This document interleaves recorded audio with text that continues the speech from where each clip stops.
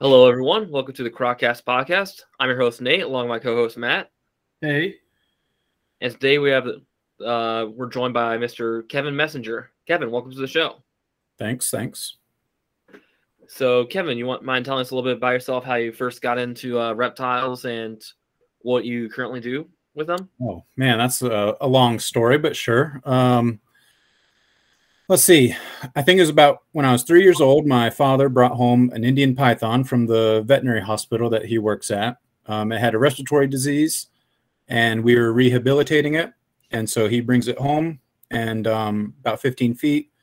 I remember seeing it for the first time and just thinking it was the coolest animal I'd ever seen. And that kind of began my love for snakes. Dad also loved snakes.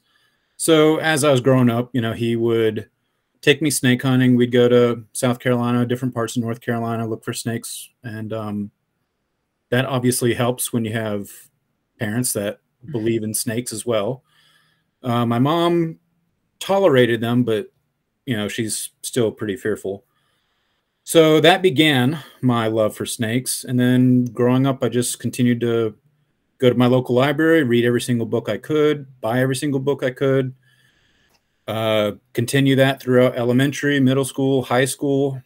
My second love in life was veterinary medicine, because obviously having a father as an emergency vet is pretty exciting going to work with him. But about high school years, I kind of determined, looking at his job, which was my primary idea at the time, and he spends a lot of times indoors, and I prefer to be outdoors. So I kind of thought, why don't I try to go down the herpetology path and see what I can do, see what I can pull out? Because when Dad was growing up, he didn't really have that many opportunities for herpetology. He said he would have if he could have, but in the 70s, that wasn't really a big thing, profession-wise, career-wise. So in high school, I started shopping around for herpetology professors. I sent a email to Dr. Heatwall at NC State, Harold Heatwall, probably the world's expert on sea snakes, as well as tardigrades and ants. He told me to pop by his class that spring. I sat in on one of his Zoology 150 classes, and at the end of his class, he had a pop quiz. I went ahead and took that pop quiz. That summer, I went on a coral reef ecology class with Dr. Heatwall down in the Great Barrier Reef in Australia. And he told me at that meeting, or at that class, that pop quiz that I attended as a high school student, again, it was towards the end of the semester for NC State. And he said the class average for that pop quiz was like a 50, and that I had like a 95. As a high school student that didn't even attend a single class, I just showed up for that one day. And at that point, he said, yeah, this kid is somebody I want to keep and teach and mentor. So he accepted me into NC State, did a whole bunch of stuff with him. At the end of my undergraduate career, this one job opportunity came up to survey reptiles and amphibians in central China in a group of mountains that had never been surveyed before. So basically, it was a completely unknown location where they had no idea what lived there, and they wanted a student to come and spend 4 months camping out in the mountains of rural China and just documenting every single thing they could find. That's good. And I mean, that's like a dream job. Most of us that are heavy into herping and hiking and camping and everything, the concept of going someplace where things are still undiscovered or unexplored, it's just perfect. So I applied for the job. The U.S. side of it was from University of Southern California, Dr. Stanford. And then he had his Chinese collaborator, Dr. Yiming Li from the Chinese Academy of Sciences. So I applied for the job. It was down to 2 selections nationwide, and eventually I got it. So that summer, immediately after graduating from my undergrad, 3 days later, I was on a plane out to China, showed up in Beijing. Dr. Li took me down to Shendongjia, which is where this research was to be taking place. And he said, okay, I'll see you again in 4 months. Good luck. Have at it. And it was an amazing time. I loved every single day of it. And at the end of that summer, the refuge there, they're really impressed with everything I did. They said, if you ever come back, we'd love to have you again.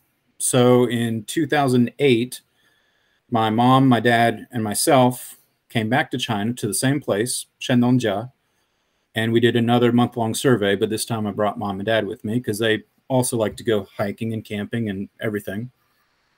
And at the end of that trip, again, we found lots of new stuff for the reserve, for the province. The refuge said, again, you did a great job. If you ever decide to come back, we will pay your food, your housing, your transportation. You just get here and we'll take care of everything else. So during this time between my undergrad, I was working full-time as an emergency veterinary technician and shopping around for graduate schools.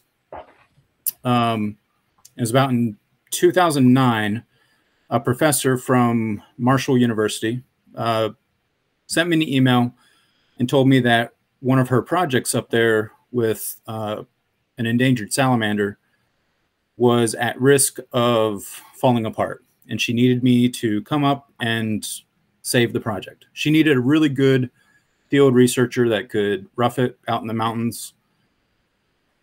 So I signed up for graduate school for a master's at Marshall at that time. Dr. Pauly was the professor at the time. So I did 2 years at Marshall for my master's. And Dr. Pauly is amazing.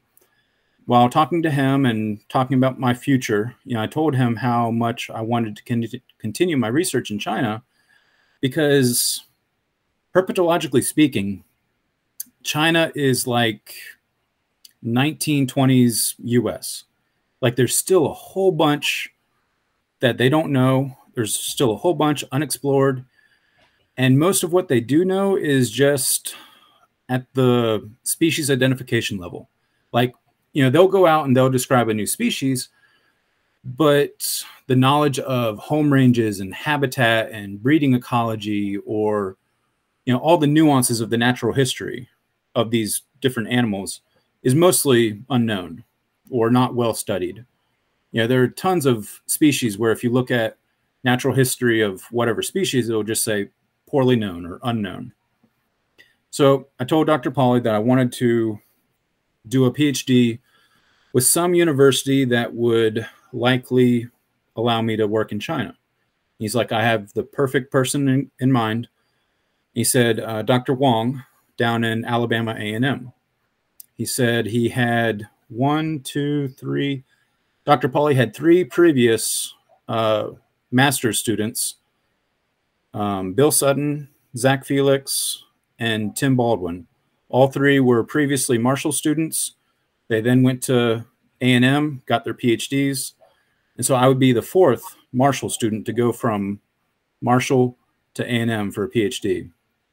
And so contacted Dr. Wong, told him my experience in China, told him that I wanted to do a PhD in China. And he was all for it. He said, yeah, I'm heading there this summer. He's an ornithologist. Dr. Pauly said, I don't need another herpetology professor. He said, I know my herps inside and out. There's nothing more a herpetology professor could teach me. He said I needed somebody that was more into stats and gave me a different perspective. So yeah, Dr. Wong said, yep, come down, enroll. We'll head to China this summer, and then every summer from here on out, you can do your field work and then defend. So, all right, I'll keep going because the story does keep going. So every summer, starting in 2011, I would head over to China for basically May to September. do my field work, come back in the fall, do my classes in the spring, and then rinse and repeat. Well, in one of those years, I think it was 2013.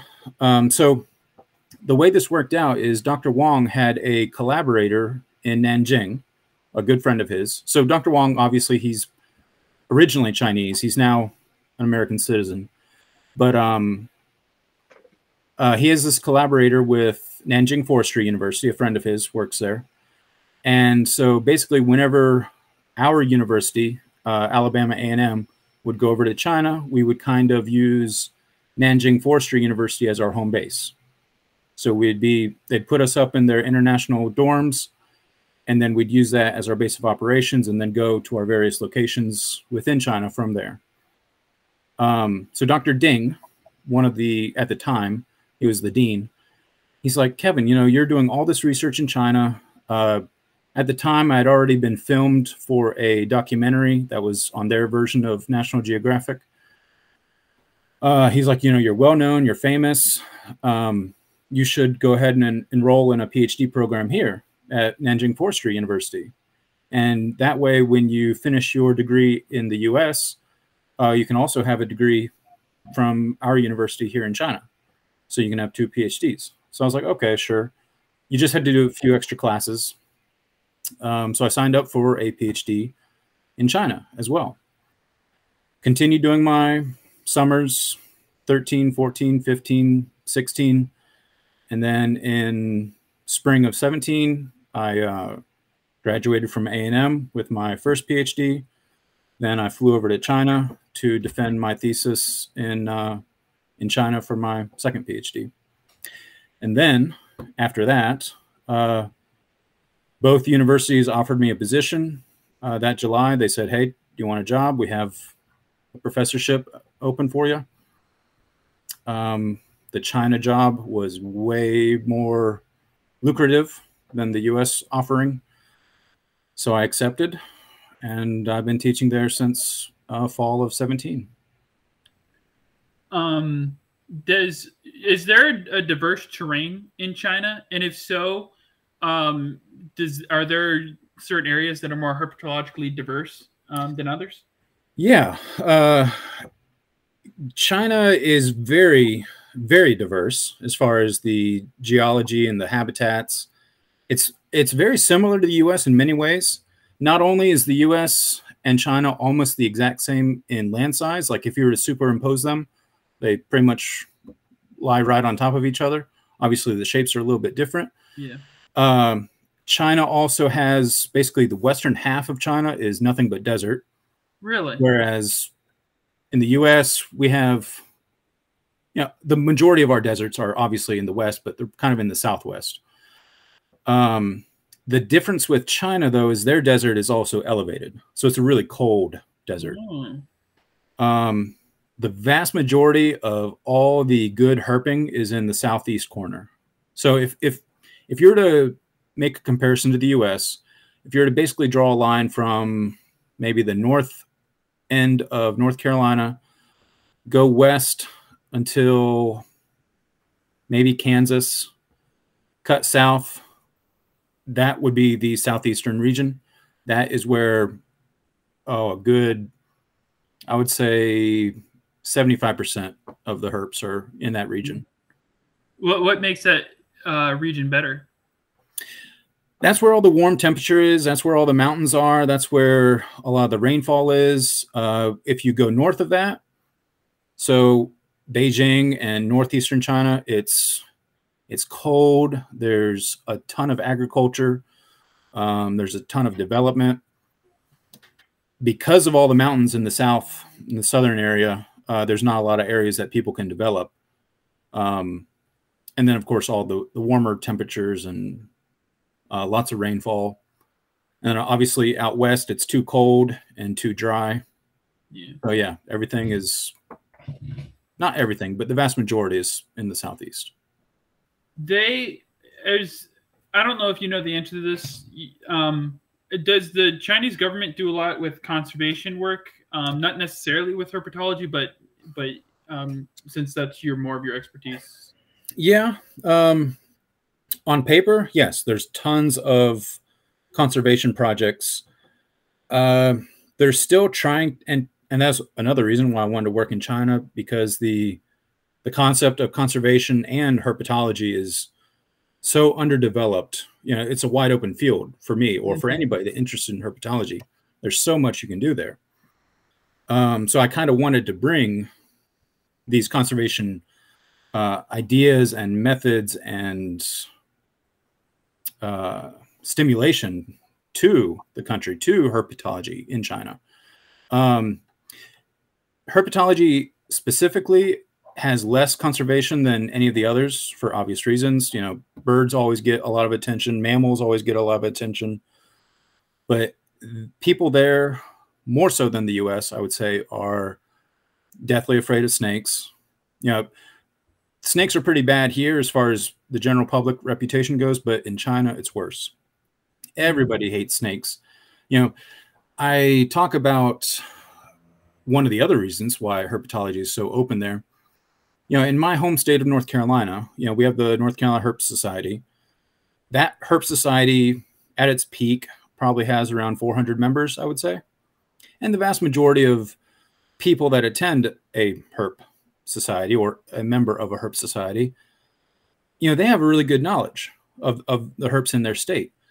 I would call most people that are in a herp society an expert. There's varying degrees, but if you were to look at all the herpetologists in China, like experts on herpetology, I would say there's probably less than 100 in the entire country. And you have 1.4 billion people, whereas in the state of North Carolina, you have 400 herpetologists. So it's really hard to get conservation efforts going when it comes to these animals that most of them are extremely fearful of. Technically, there's only a couple species that are really protected. One is the Chinese giant salamander. We have the hellbender in the U.S.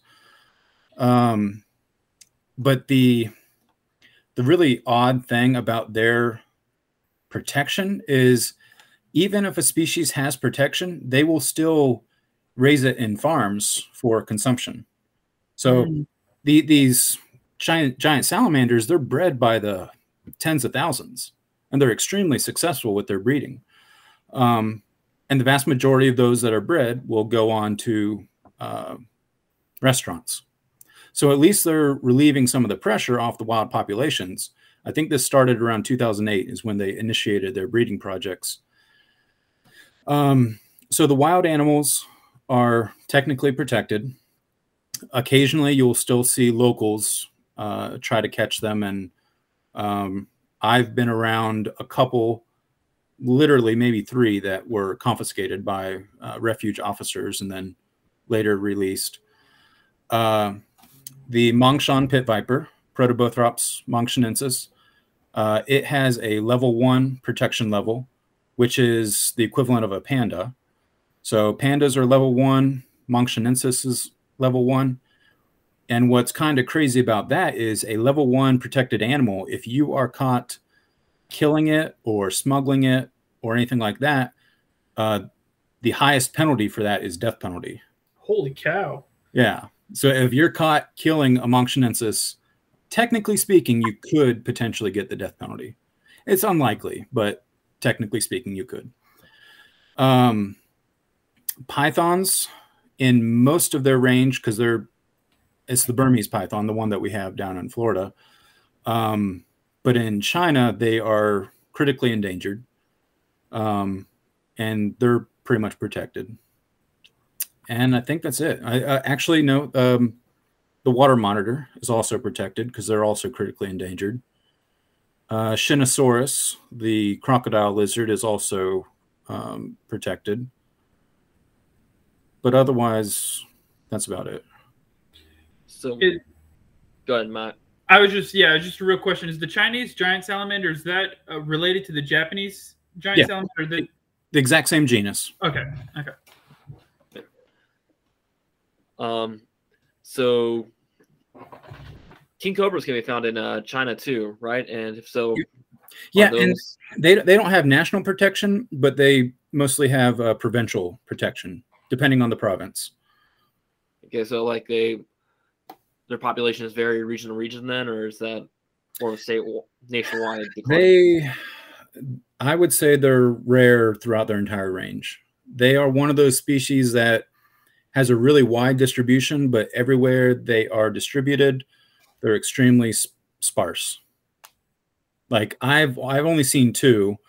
Both were in Hong Kong, and Hong Kong has a very good population of king cobras, much more than anywhere in mainland China.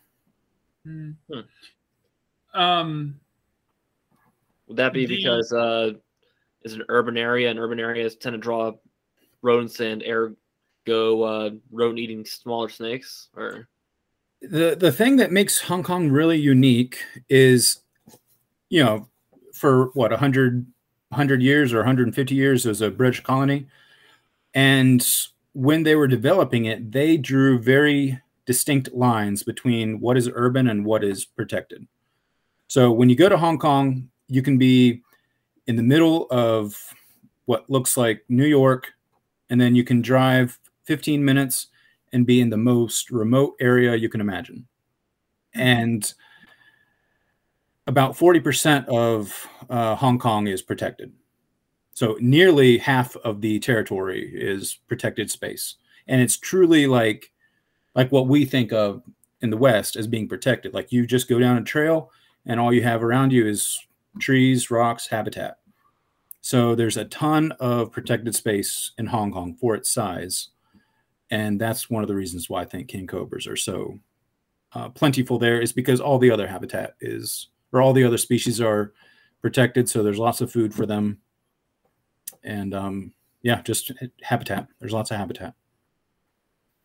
Is when they're farming the Chinese giant salamander, are they putting any back into the wild, or is it all like for consumption? Yeah, they are putting some back in the wild, and that recently has caused some issues because I think it was last year. It was either this year or last year.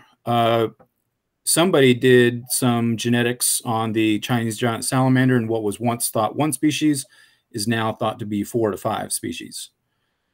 And what sucks is a lot of these, because most of these breeding institutions are nature reserves. And so sometimes a nature reserve might share some of their breeding stock with another nature reserve from another place, because at the time they were thought to be just one species. So, you know, kind of like how zoos will share their breeding stock of a certain species, especially if that species needs propagation. So additionally, you have the meat market. So there's been a lot of transportation of individuals from unknown lineages from one province to the next. And now they think the breeding population that they have is kind of an admixture of a lot of these separate lineages, which is a bad thing because, yes, some of them get released back into the wild.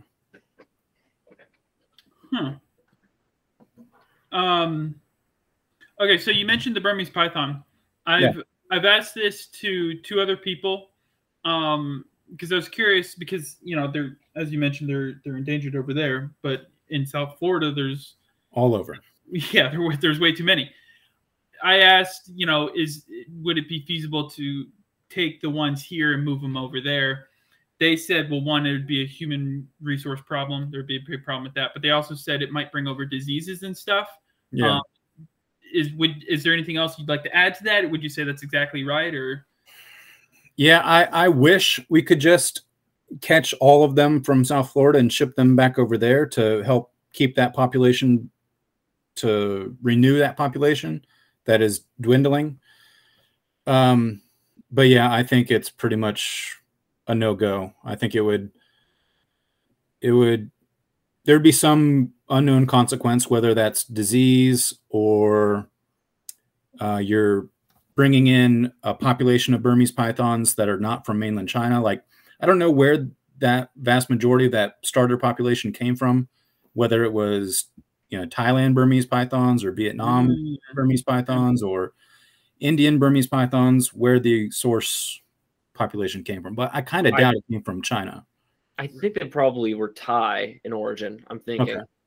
I could imagine that because, Thailand has had a really good export business for a long time, whereas, especially when it comes to herps, China doesn't have a lot, especially historically.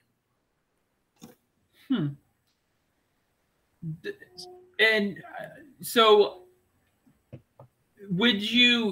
like obviously over here when we catch Burmese pythons, they just euthanize them. Do you know of any other, like, is there something, like, would you say that's for right now the best solution we have to it, or? Yeah. Yeah, you can't rehome them because that's part of the problem that began the whole situation. The best thing I would say is, the reason they're dwindling in China is a loss of habitat and consumption. Whereas, the Everglades, that is one massive continuous habitat. And that goes to show you how strong, continuous habitat is. So if you want to get rid of Burmese pythons, one way to do it would be to develop the Everglades. Obviously, that's going to suck for all the other herpetofauna. Alternatively, is to, within that development, let people start hunting them, using them for skin and for food. And then, maybe people would eventually chip away at the population, but that's not going to happen. So I think for the U.S., if you're trying to do something other than just euthanize and toss the carcass, maybe see if skins can be made a profit from the skins or sell the meat. I would rather people eat Burmese pythons than I would rattlesnakes. All these rattlesnake roundups, they chop up the snakes and they cook up rattlesnake meat. Just ship all the Burmese pythons to those rattlesnake roundups. Let them do the skinning of Burmese pythons and cook up Burmese python meat instead of rattlesnakes. So, obviously, China has a lot of species you'd typically imagine as Asian species, like king cobras and Burmese pythons and water monitors and such. But also has some species that, if you saw them in the wild, you would think you're almost in like the U.S. kind of, like their rat snakes and their pit vipers, stuff like that. So you want to go a little bit in depth about, I guess, some of the similar herps, similarities between China and the U.S. Yeah, there's actually a lot. I forget his name. He gave a lecture up at Marshall once. He has a chapter in his book that I copied verbatim just so I could have it for future reference, but it's called The Carolina-China Connection. And in it, he talks about the similarities between the mountains of North Carolina and the mountains of southeastern China. And basically, if you were to be transported from the Appalachians of the U.S. directly into the mountains of China, you would be hard to tell the difference between the two locations. That's because China has, they have dogwood, they have hemlocks, they have hickories, they have rhododendron, they have mountain laurel. They have all these plants. This professor was a plant guy. They have all these plants that are nearly identical and share almost no other populations other than southeastern China and the Carolinas. In this same chapter, he goes on to talk about the fact that, there's only two alligators in the world, Chinese alligator and the American alligator. You have the giant salamander and our hellbenders. You have Dinocystrodon, the sharp-nosed viper, which used to be Echistrodon. All the Gloideus genus, that also used to be Echistrodon as well. The Echistrodons, especially the most common one is Gloideus brevicatus, the short-tailed mamushi. It's pretty much their version of a copperhead. The sharp-nosed viper is basically a copperhead on steroids. Gorgeous, gorgeous snakes. I love them so much. What's really cool about a lot of the Chinese vipers, whether they're pit vipers or not, China has not only they have pit vipers, but they also have true vipers. But a lot of their pit vipers lay eggs, which is really unusual, of course. For the most part, the only pit viper in the Western Hemisphere that I can think of is the Bushmaster. But in the Eastern Hemisphere, a lot of the pit vipers in China lay eggs. Let's see. There's the Russian rat snake, in my opinion, looks pretty much like a mixture between a black rat and an Eastern king. The king rat snake is one of my favorites, especially to find. They're massive. I think the biggest one I ever caught was around 78 inches. But they basically remind me of a mixture between a big rat snake, a bull snake, and a king snake. They're technically rat snakes. They are Elafi still, but they eat other snakes. They love to eat other snakes, and when they hiss, they have that same hiss, kind of like a Pituophis. Just really cool snakes. You have the greater green snake. It used to be Cyclophiops, but now I think they changed the genus to Tyus, which I don't think is true. So they basically have a giant version of our green snakes. Tyus itself is basically a black racer, just another giant version, 7-foot black racer. A lot of their water snakes look extremely similar to ours. There's lots of species that look very similar, but with minor differences, enough to make you think, oh, that looks cool. It looks like blah, blah, blah, but with this type of spin. Yeah. So would that be due to the common ancestors of the snakes, some of the herps we have in the Carolinas and South China, splitting off and migrating down South China, then over the Bering Land Bridge into the Americas? I don't think so. I think it happened before that land bridge was around. I think it happened because the reason why is a lot of the echistrodons that we have are in the eastern side of the U.S. You have very little on the western side. And if they crossed over that land bridge, you would expect to see some in the western portions of the country before they made it all the way over to the east and then survived in the east. I think it was when the U.S. was still connected to Europe and Europe was connected to China. And so they made it from the east all the way over to China, or vice versa, from China, and they traveled west to the eastern part of the U.S. And then the continents separated. And you don't think it could be like a convergent evolution at all? Like maybe they're that's the other option, and that's a very extremely likely one. I think the fact that China has both true vipers and pit vipers means it is a little bit more ancestral. Like they're one of the sources, as opposed to the U.S., where we basically only have New World species, New World vipers, pit vipers only. Things are pretty more recently evolved in the U.S. when it comes to venomous snakes.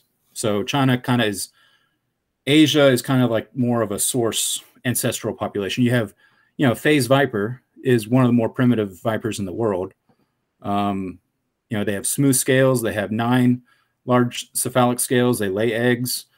The person that found the very first one, he thought it was a colubrid, and he just picked it up thinking it was harmless because they don't really have that viper-like head. Thankfully they're extremely docile, and so it didn't bite them. But yeah. So something you said kind of piqued my interest. So I was kind of already thinking this, but then you're mentioning how it's so similar to like the North Carolina mountains and everything, how South China is. It's not considered subtropic, correct? Yeah, it is. It is considered subtropic. When I was talking about that line, if you drew a line from northern North Carolina over to Kansas down, in the China equivalent of that, all of that is considered subtropic. And then if you were to look at a map, there's an island in the south, the extreme south of China, called Hainan Island. The northern half of Hainan is subtropical. The southern half of Hainan is tropical.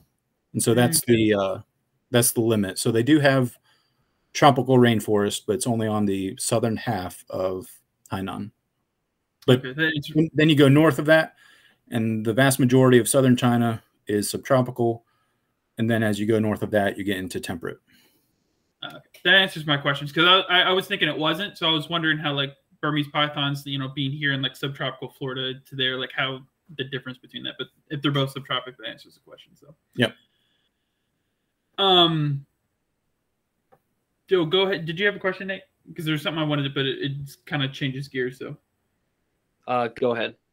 Okay. You had mentioned that you found some new like species of different like frogs and stuff over in China. Do you want to kind of go into that? Because that sounds super interesting. Oh, that was my question. Okay. All right. Yeah. So part of the fun of doing work in China and the whole fact that everything is unknown is it's really easy to accidentally find new species. So I'll begin where the first one started, which was in 2013. I went to this one place called Wuishan, which is kind of like the herpetological center of Chinese herpetology, at least to Western science. Like, excuse me, when Western scientists would come from whatever countries, France, England, Ireland, wherever, a lot of them would always go to this one place called Wuishan. Guadun Village is technically the name.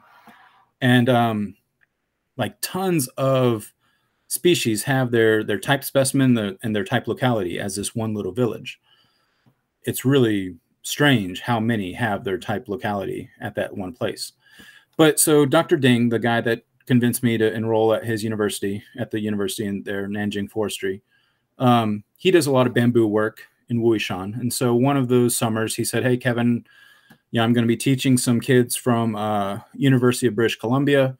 Can you come down and, find some snakes, find some frogs, and go ahead and teach the students about the herpetology of Wuishan?" Yeah, sure, of course. It's a free trip to go catch snakes and frogs and everything else. So why would I refuse? So I went down there and had an awesome time, beautiful place, new herps, very diverse, tons of animals. And after the UBC students left, I asked Dr. Ding, I was like, can I spend some more time down here and maybe turn a little study out of this place? Sure, go ahead.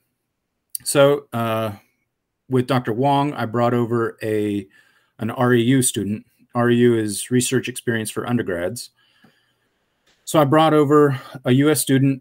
He signed up for the REU program, and we spent another week down there doing a herp survey of Wuishan. And while doing our surveys, we found this one frog. Now, keep in mind, this is my first time being in this location. So this is my first time being exposed to genera that I've never been exposed to before.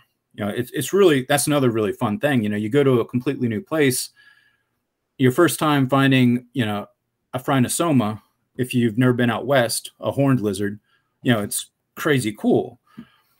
So there's this one genus of frogs called Megaphreus, the horned frogs, horned toads. And according to all the literature, there's two species there, Megaphreus batgarae and then Megaphreus quatunensis. So we're doing our surveys and we're finding lots of Megaphreus batgarae, which is the very common one. And then we go up into the other upper elevations and we find another Megaphreus. And Megaphreus are really easy to tell because they have these horns on their eyelids. And so, we get this other one and I'm like, oh, okay, this must be the other one. This must be Megaphreus quatunensis. And part of the reasons why I wasn't relying on pictures is because back in 2013, there are no field guides really for Asian herpetology.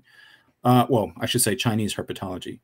The one book, there's the Atlas of Chinese reptiles and then the Atlas of Chinese amphibians. And for the amphibian one especially, the vast majority of the of the plates when you look to try to identify a species, it's just drawings or pictures, and the art is not very good. Like there are some that I've seen before. I'm like, this looks nothing like what the artist drew in the book. So you can't really use this book whatsoever, and it's all in Chinese, except for the Latin name. So anyway, so I have this other Megaphreus. I'm like, okay, this is obviously the other Megaphreus. So, head back to the US, start writing up reports, posting pictures on Flickr. For whatever reason, I decided to try and track down some more images of Megaphreus quatunensis. And maybe it was in this year, a paper came out that was describing a new species of Megaphreus. So I contacted that author. He was from Hong Kong. And I was like, hi, blah, blah. I'm Kevin Messenger. I'm doing this research. Can you help me with this genus of frog? And I sent him images and I told him where it was. And he's like, yeah, that is not Megaphreus quatunensis. And he sent me pictures of Megaphreus quatunensis. I was like, oh, okay. Well, then this must be something different, right? He's like, yeah, what you have there is a third species of Megaphreus from Wuishan. And according to all the books, there is no third species of Megaphreus from Wuishan. From the region, actually. So I was like, okay, that's cool. So in 2014, I made it a point to go. And what also sucks is, I just took pictures of this frog and let it go because that's typically what I do. So in 2014, I brought on another REU student, and we made it a point to go to Wuishan and try to track down enough specimens that we could describe the species. We spent a week there, going out to the same place where we found the first one from the year before. Day 1, nothing. Day 2, nothing. Day 3, nothing. 4, nothing. 5, nothing. And, I'm getting obviously really worried. On day 6, we found 2 of this new one. And then on day 7, we find another 2. So we had 4 specimens. We preserved them. We made them into voucher specimens. Hollis was the REU student I brought on that year. Hollis Don, or Dane, is how it's pronounced, but you look at it and you think it's pronounced Don.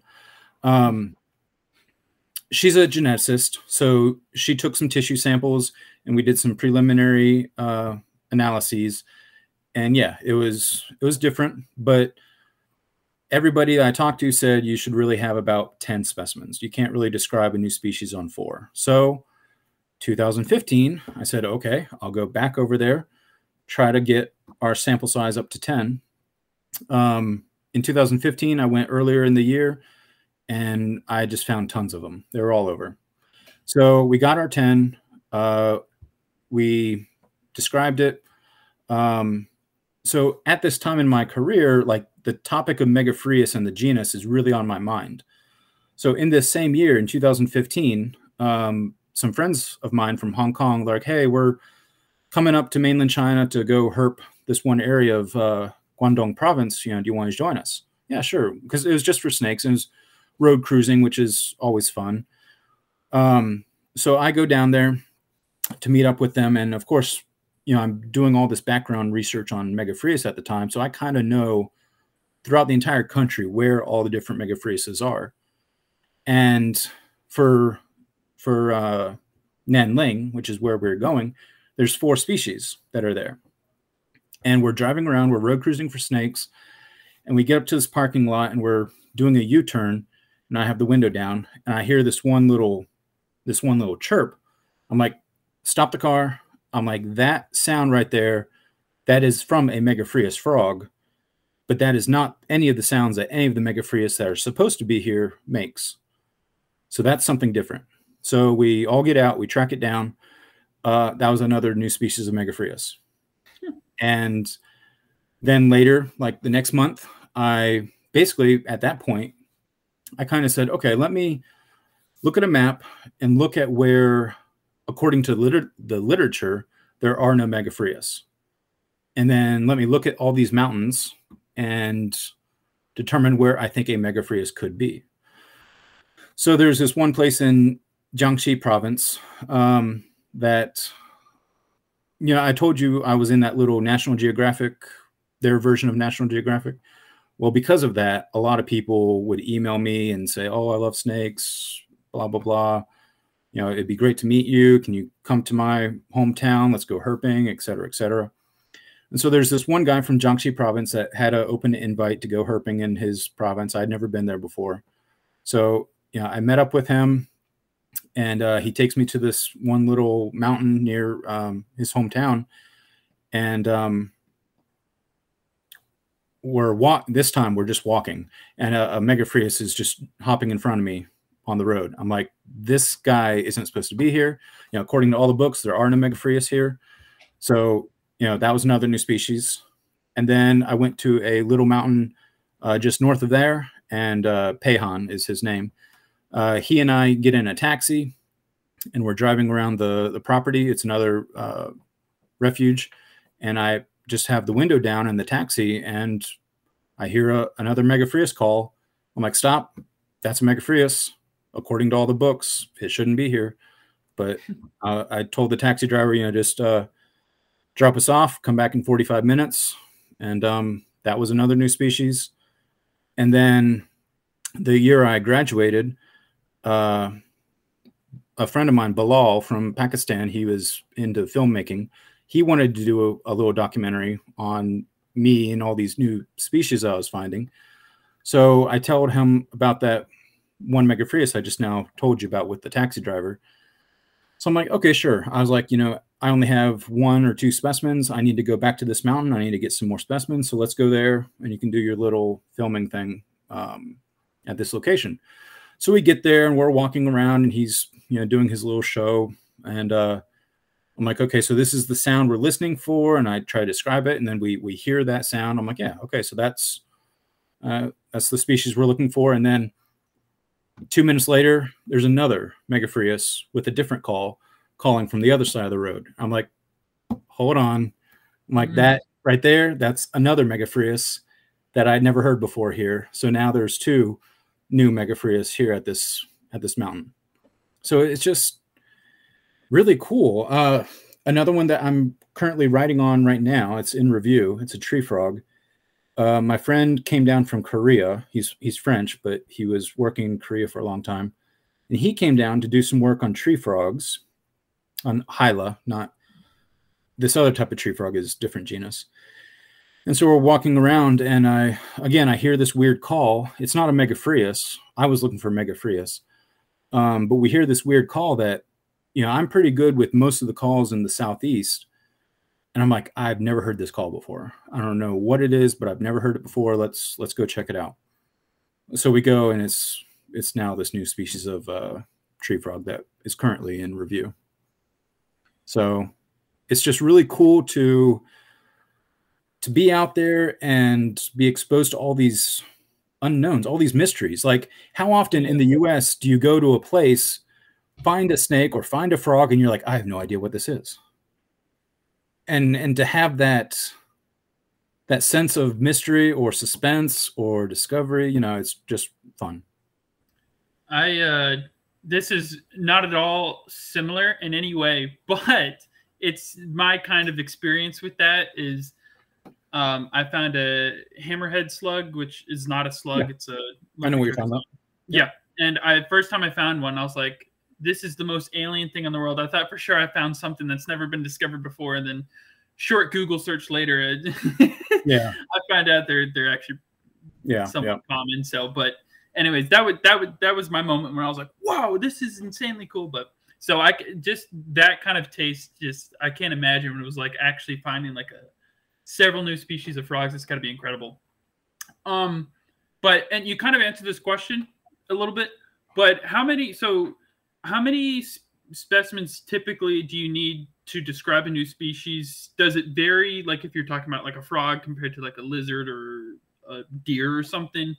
And then we'll answer that question. Then I have another question that goes off of it. But well, Hollis was the geneticist. And so, back in the day, before genetics, I think you could describe a new species on one specimen. But nowadays, everybody I've talked to that does the genetic stuff recommends a minimum of 10. Now, there are some studies out there that will just do 1 or 2 or 3, but usually those are kind of frowned upon. But yeah. Do you have to kill the specimen in order to do it? Do you have to do like a necropsy on it or anything, or? Well, so this tree frog that Amel, that was the guy from France and Korea. When we found that first tree frog, because we didn't know whether it was a new species or not, it was something we had never found before, but we needed to find more. We needed to look through more literature, more field guides, everything. So what he does, which I love, is we would just take buccal swabs, just swab the inside of the mouth. You can get a preliminary genetic result. So we got a preliminary genetic result that said, yep, this is different.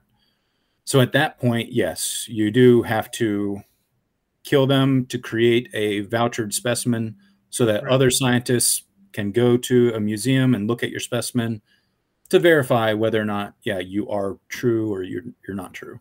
Yeah, cool. So you can't have like a type specimen that's simply a photograph. Right. That makes sense. So speaking of photographing type specimens, before the show we were talking a little bit about you kind of accidentally discovered a few snakes but never got a chance to you want to go into that? Yeah, Matt wasn't here at the time. So I'll talk about those. So we were talking about new species, and I was mentioning how some of the frustration is I've accidentally discovered 2 new species of snakes, but I didn't know it at the time because the resources I had available, which, as I mentioned before, they're pretty much non-existent, they were pointing in a different direction. So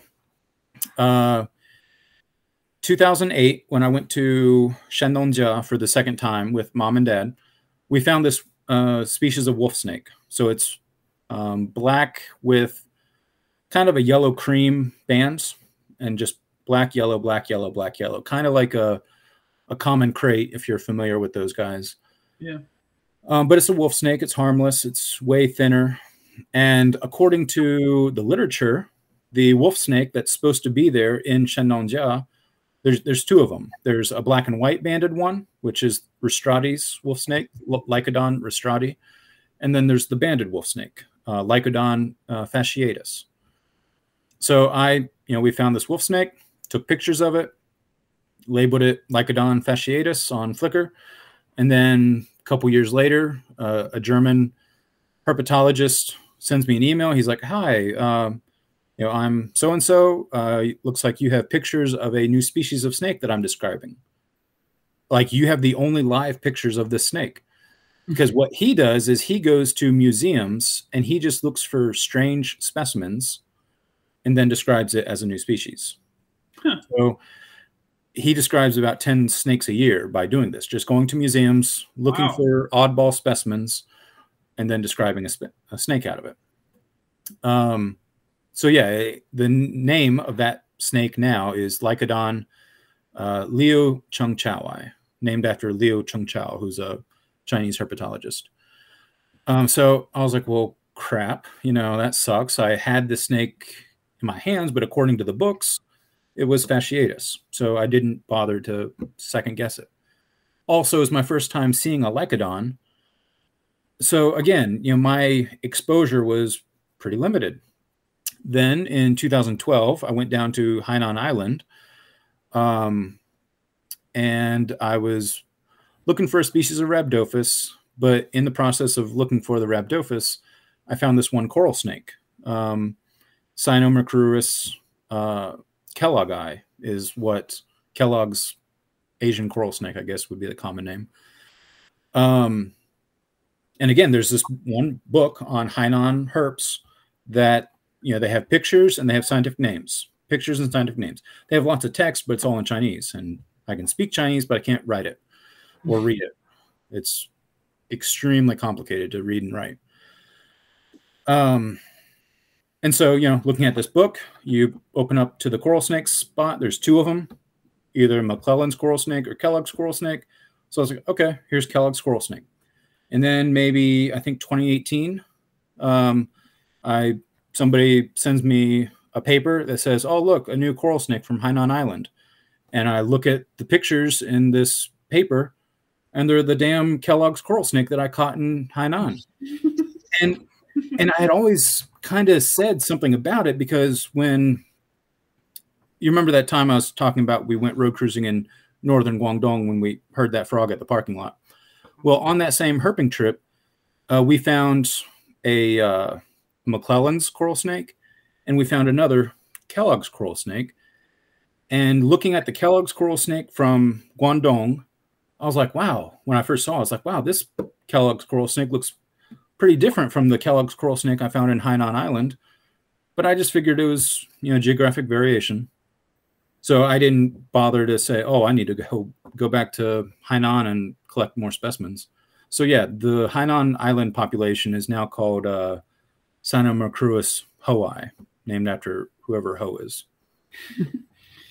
Do you think, frogs, I feel like are pretty easy. They fly under the radar because they're small and they don't get as much attention as but you hear, oh wait, okay, keep on going. Sorry. Sorry. Yeah, I was just saying, frogs, I feel like fall under the radar a lot because they're smaller and they don't get as much attention as like snakes and lizards.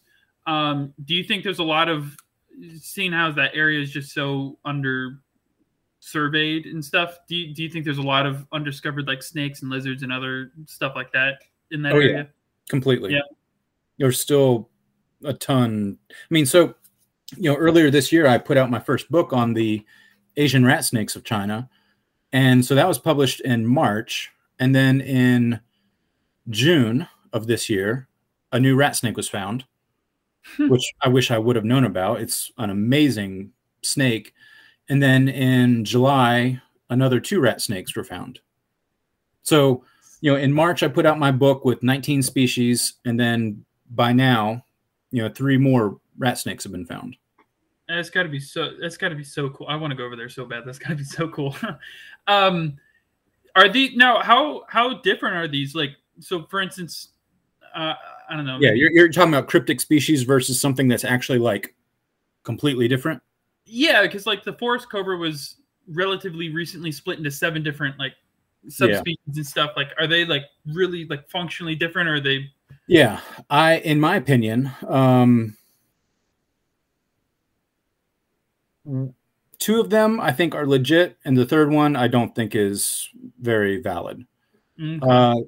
The third one, which is also a Hainan Island animal, they are claiming it's something unique based on the fact that the post-ocular stripe is a little bit different, and it has like 1 extra scale, like cephalic scale.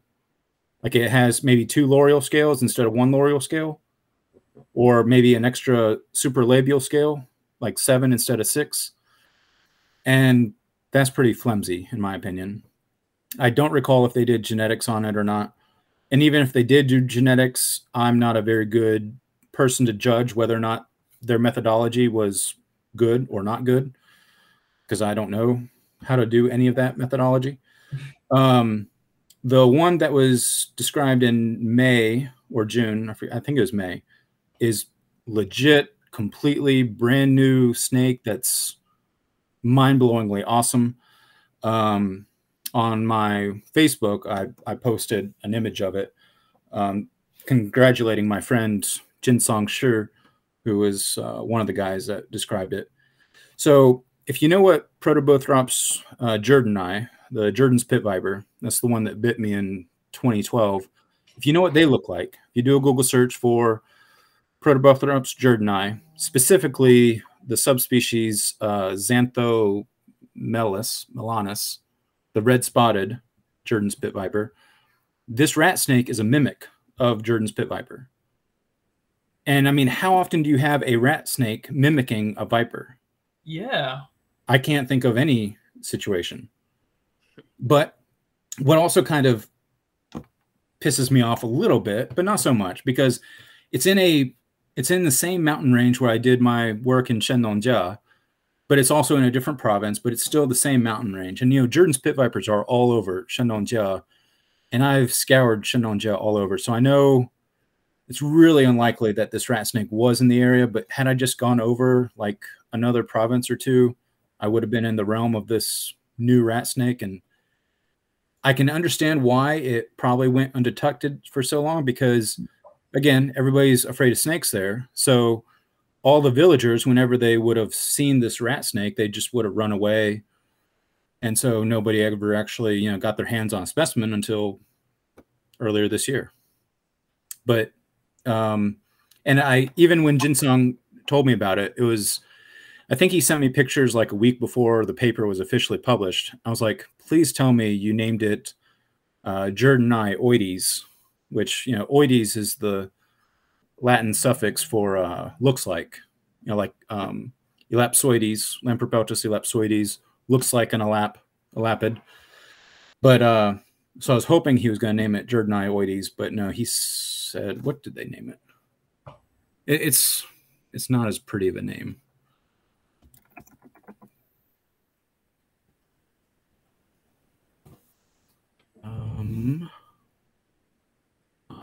No, yeah, here it is. I guess the common name is jeweled serpent. No. Let me just pull up my Facebook. Go ahead with your next question while I look for this. So there has to be more than a 5, based on your previous statement. I don't know how much you'll be able to answer like my next question, but the question leading into that is there has to be more than a 5% genetic difference for them to be considered two different species, correct? Yeah. I think that's typically the standard. What do you know what kind of the average genetic difference there is in between like some of these new species that they're finding? Definitely do not know. Okay, just curious. Yeah, I think I found that post about that new snake. Okay, it looks amazing. Yeah, it is amazing. Yeah, if I can I send a chat on here or not? Yeah, here we go. Yeah, Elafe Zivodonta, is that what it said it? Yep, that's it. Yeah, crazy looking snake. Looks exactly like a Jerdoni, Protobothrops jerdoni. Yeah, that is a beautiful looking animal, to say the least. Yeah, so that one, man, when he sent me a picture of it, I was blown away. Yeah. So,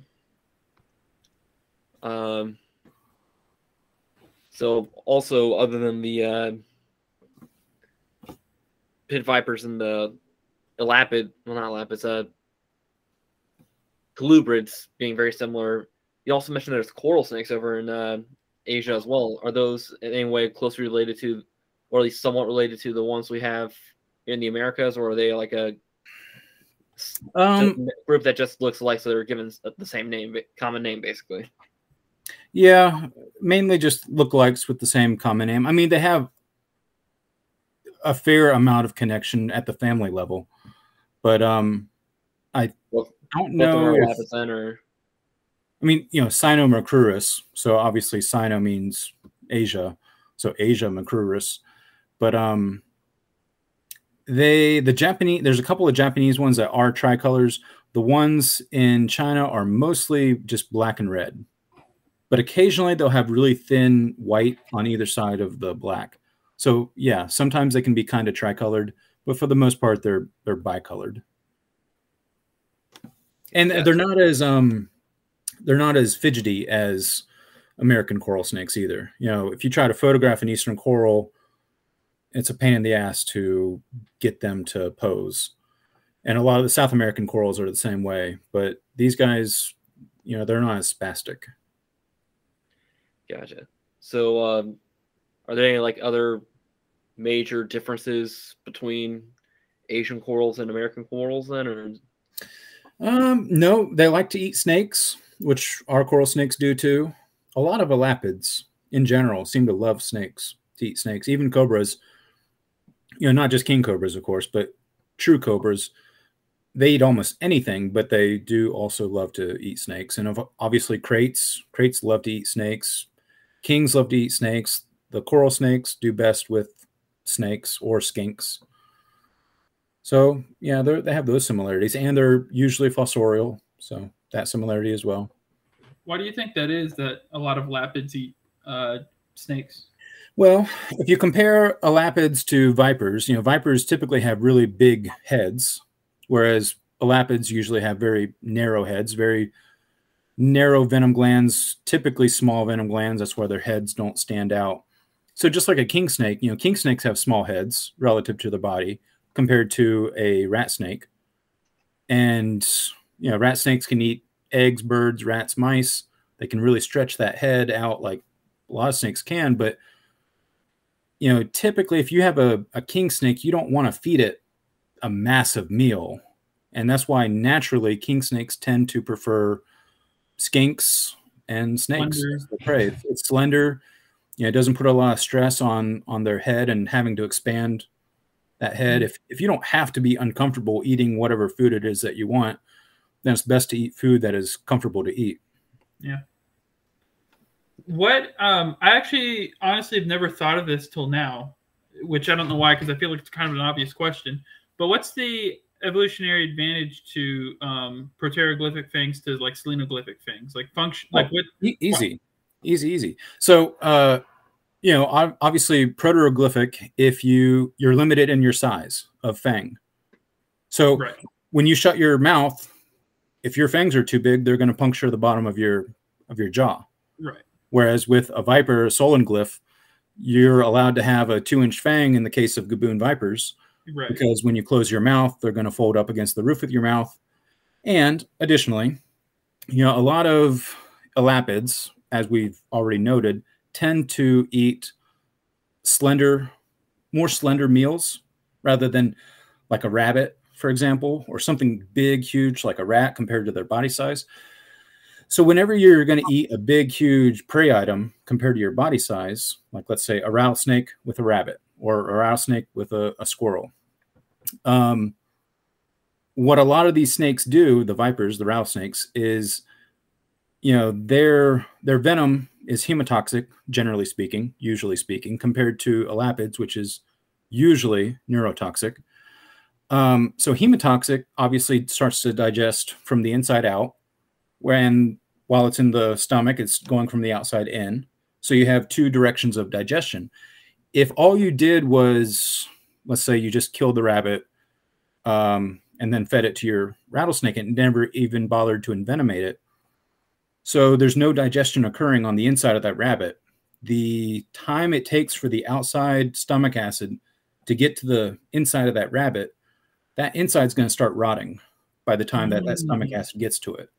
So the bigger the animal, you have more surface volume to surface ratio. So you need to increase digestion speed. Otherwise, your food is going to go rotten before you can even digest it. So with these rattlesnakes, big, long fangs, you can get further into the animal, get that venom deeper into the tissue, start the digestion, and digest from the inside out while you're also digesting from the outside in. And that way your food doesn't go rotten by the time you actually get to the center.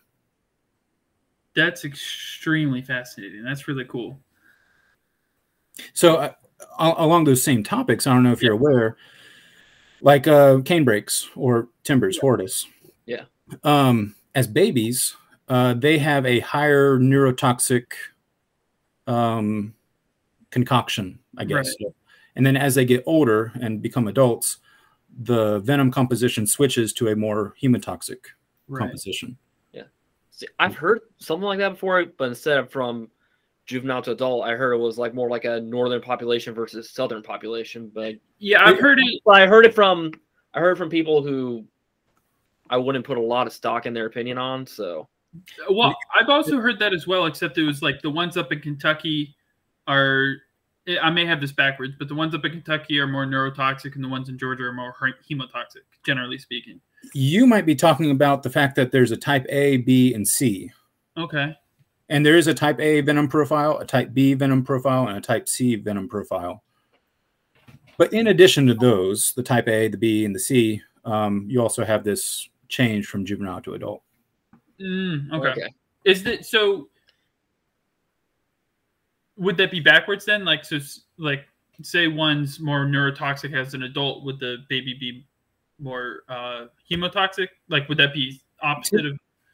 Yeah, typically as a baby, you're not eating very large prey items, so Okay, it's more neurotoxic as a juvenile because all you care about is killing it and not worrying about a huge volume to surface ratio problem. That makes sense. Yeah. What happens? I mean, I don't know if you know this. What happens, like, physically, for that chemical change to occur? I don't know. Yeah. I don't know if it's age induced. I don't know if it's size induced. I failed biochemistry. I do not. I hate chemistry. So I don't know the genetics. I'm not good at, and biochemistry. I'm not good at. And if you study venom, you need to be a biochemist. Right. Yeah. Matt, you got any other questions? I did actually have another question, but we started talking about the fangs, and now I don't remember. It was something off of what you said, though. But I did finally pull up that picture of that snake, and it's the rat snake. Yeah, it's gorgeous. It's incredible. Yeah, very cool. Man, yeah, so Xiphonodonta, I think. Xiphonodonta, yeah. It just means different toothed. Mm. And apparently, so Oligodon is a genus of snake that's very common in Asia. Apparently, this Elaphe has a very similar dentition to Oligodon. And, Oligodon, what makes them really cool is, are you guys familiar with that genus? No, I'm not. No. Okay. The common name is called the kukri snakes. Are you familiar with a kukri? I've heard that name before. I can't. It's a type of machete. Oh yeah, yeah. Used by Indian soldiers, and it's kind of curved. And so, right, yeah, okay. Oligodons, they have rear teeth, not fangs, but enlarged rear teeth that are shaped kind of like a kukri blade. And they will use these rear teeth to essentially slice open eggs, because they're mainly reptile egg eaters. But most reptile eggs are bigger than they are. So they'll essentially slice the egg, stick their head in the egg, lap up all the yolk, and then move on. And so this Elaphe has dentition very similar to Oligodon. So that's why they gave it the name different toothed, Xiphonodonta. So those Elaphe and Xiphonodonta, do those guys have a similar diet to those kukri snakes, or is that unknown at the moment? It's unknown at the moment. That makes sense. Yeah.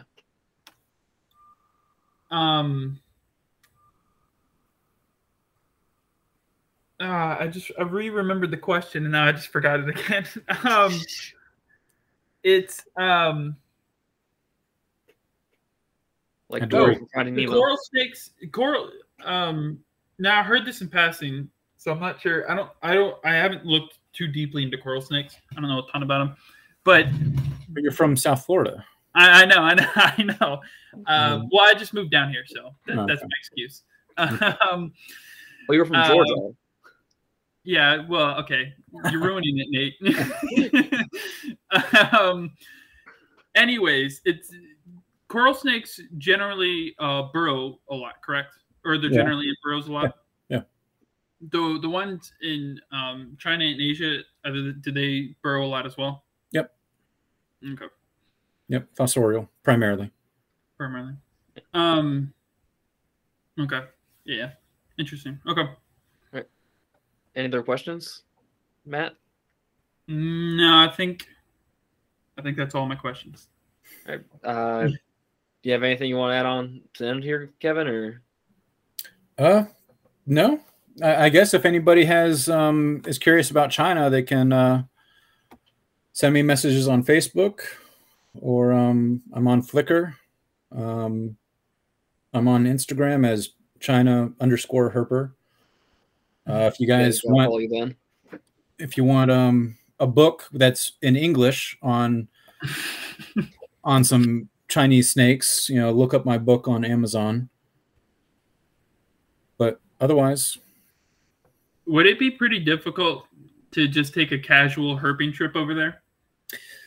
No, it's not. I mean, right now it is. Well, But once everything is settled, once international flights and whatnot is back to being normal, no, it's not difficult at all.